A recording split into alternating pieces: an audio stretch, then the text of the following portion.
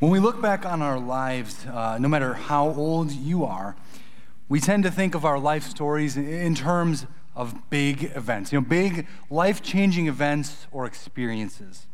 Now, these can be good things like getting married or the birth of a child, but they can also be bad things. The death of a loved one, the day you got the big diagnosis. When we think back on our lives, it's not the highest or the lowest moments that define us, but it's a blend of these moments that bring definition to our story. And while a person's life is certainly more than the highest or lowest moments, these high and low moments paint an overarching picture of the story of a person's life. We are going to be continuing our sermon series called Stories of Sinful Saints. And today we are going to be looking at Elizabeth of Hungary. Elizabeth had quite the story. When going through it and trying to figure out who to select to preach on, Elizabeth immediately stood out to me. And the book that's kind of being used as the baseline for this series is called Celebrating the Saints, by the way. Elizabeth was born on July 7th, 1207 in the Kingdom of Hungary, modern-day Slovakia. And she was born into Hungary's royal family. And so being born into royalty, she would have had a very comfortable life. She would have been able to get whatever she wanted, the best things money could buy. And in general, she would have had a comfort that came along with being royalty. On top of that, it was a good time to be a Christian in Hungary. Because in 1222, Louis II, who was king of Hungary, issued what was called the Golden Bull. And this bull prohibited employers from hiring anyone who was a Jew or a Muslim. And it even had restrictions for anybody who identified as non-Christian. And so really what happened kind of mirrored what Constantine did in Rome, where he made Christianity the national religion. Here in this case, unlike in Rome, it was not the national religion, but again, it made it very difficult to not be a Christian, while making it very easy to be one. Elizabeth was married at age 14. By all accounts, she had a very happy marriage. The same year that they were married, her husband Louis was made a landgrave, aka a count. And so with this position came prestige and power. And they spent their married life together at Wartburg Castle. Yes, that Wartburg Castle, where about 300 years later, a monk named Martin Luther would live after being kidnapped by his friends to protect his life during the Reformation. Elizabeth and her love, Louis, also had 2 healthy children together. Life for Elizabeth was good by almost all accounts. She had a very comfortable, happy, and blessed life. And together, her and Louis devoted themselves to Christian charity. They gave to those who were in need, and Elizabeth actually also constructed a hospital at Wartburg where she herself attended to the people who were there. In fact, it was actually said that Elizabeth gave up her own bed for a leper who was passing by, which, just think about leprosy. That is remarkable. But some might argue it's easy to show kindness. It's easy to be generous. It's easy to be loving when everything in your life is going well. It's easy to praise God and have a life of service to others when you have an abundance to give from. It's easy to be happy and have a spirit of generosity when you have a good life. But what happens when that's not the case? What happens when tragedy strikes? What happens when fortune, wealth, status, and that good life all go away? Think like Job from our Old Testament reading. As you recall, this kind of thing happened where the devil basically said to God, hey, this guy Job, he's a good enough guy. He praises you, but he has a good life. Why don't you take that all away and see if he then still praises you? And similarly to Job, Elizabeth would experience great loss, great tragedy. While pregnant with their third child, her husband died of a fever while on a trip to Italy. And during that time, a time of grief, a time of strong emotion, a time when you would want to be shown compassion, her priest was a harsh man and did not show her any compassion. After her husband's death, her health began to fail. And as a result, she willingly entrusted her children to live with her relatives. Her happy family was suddenly gone. She took a vow of celibacy, promising to never get married again. And she actually took her dowry and used it to build a hospital in Marburg, where she herself cared for the sick.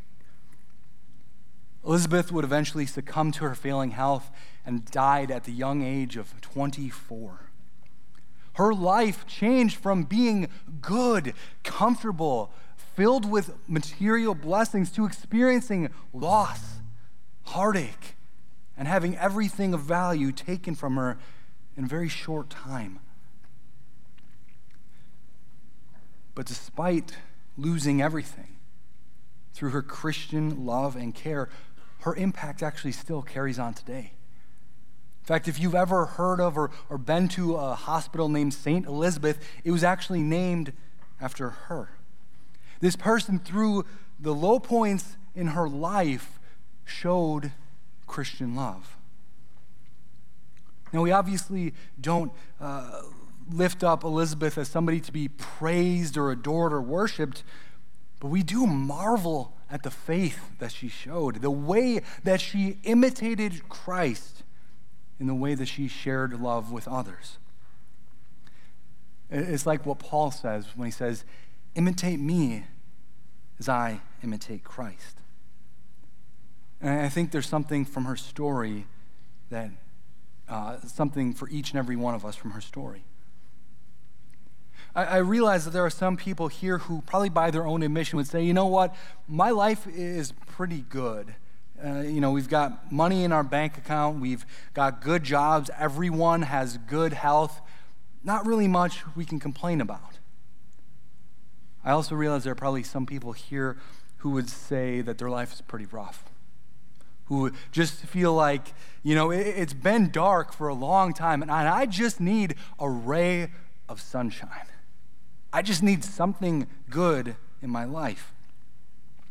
And whether you relate more to the earlier part of Elizabeth's life that was filled with blessings and was just a good life, or you relate more to her latter part of her life where there was tragedy and where she lost everything, or anywhere in between, there's something we can take away. There was a truth that Elizabeth clung to that motivated her during the good seasons of her life, but also carried her through the difficult times. The hope found in Jesus was greater than any circumstances. Her circumstances changed, but her focus did not.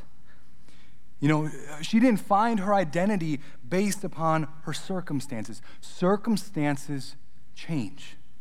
I'm sure we've all experienced that before, where life is going really well and then all of a sudden it feels like the rug is pulled out from underneath you. Or where life is going bad and you're waiting for the other shoe to drop and then things get better.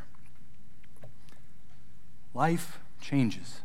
Circumstances change. People in your life change and act differently towards you, but Jesus is the one thing that doesn't change.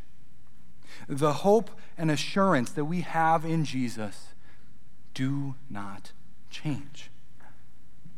Look, I don't know what each of you is going through, and I don't want to minimize anybody's experience. What I do want to do is help your vision, help your focus. Whether you have had everything in your life taken from you like Job or Elizabeth, or whether you've had struggles that don't compare, and no matter what the case, your identity cannot be taken from you. You are a child of the Maker of heaven and earth. Life can take away everything that you hold dear in this world. Like the line in Luther's Mighty Fortress is Our God, take they our life, goods, fame, child, or wife. Though it may all be gone, the victory is won. The kingdom's ours forever. You can't have that victory, that blessed assurance taken from you. The world, the devil, they will try with all their might to separate you from it, but they cannot. Like Paul says in Romans 8, no, in all these things we are more than conquerors through him who loved us. For I'm convinced neither death nor life, neither angels nor rulers, neither things present nor things to come, nor powers, nor height nor depth, nor anything else in all of creation will be able to separate us from the love of God that is in Christ Jesus our Lord. You are a deeply, dearly loved child of the one true God. You are bought with the precious blood that Jesus shed on the cross. The good things in your life cannot be of more value to you than that. And the worst things in life can't take it away from you. Getting back to Elizabeth, through the good and the bad, she chose to focus on the one who doesn't change and on her eternal inheritance that cannot be taken away. She chose to focus on that, and she chose to reflect the love of Jesus through her actions. Similarly for us, having our sights set on Jesus and on our eternity, it changes our present reality. You know, our lives are not made up of just good or just bad moments. Choosing to focus on Jesus, the one who doesn't change, and on the promise of our eternal life, that helps us not just to see that Jesus is present during the good and bad times, but it also helps us to see that Jesus is at work during all things.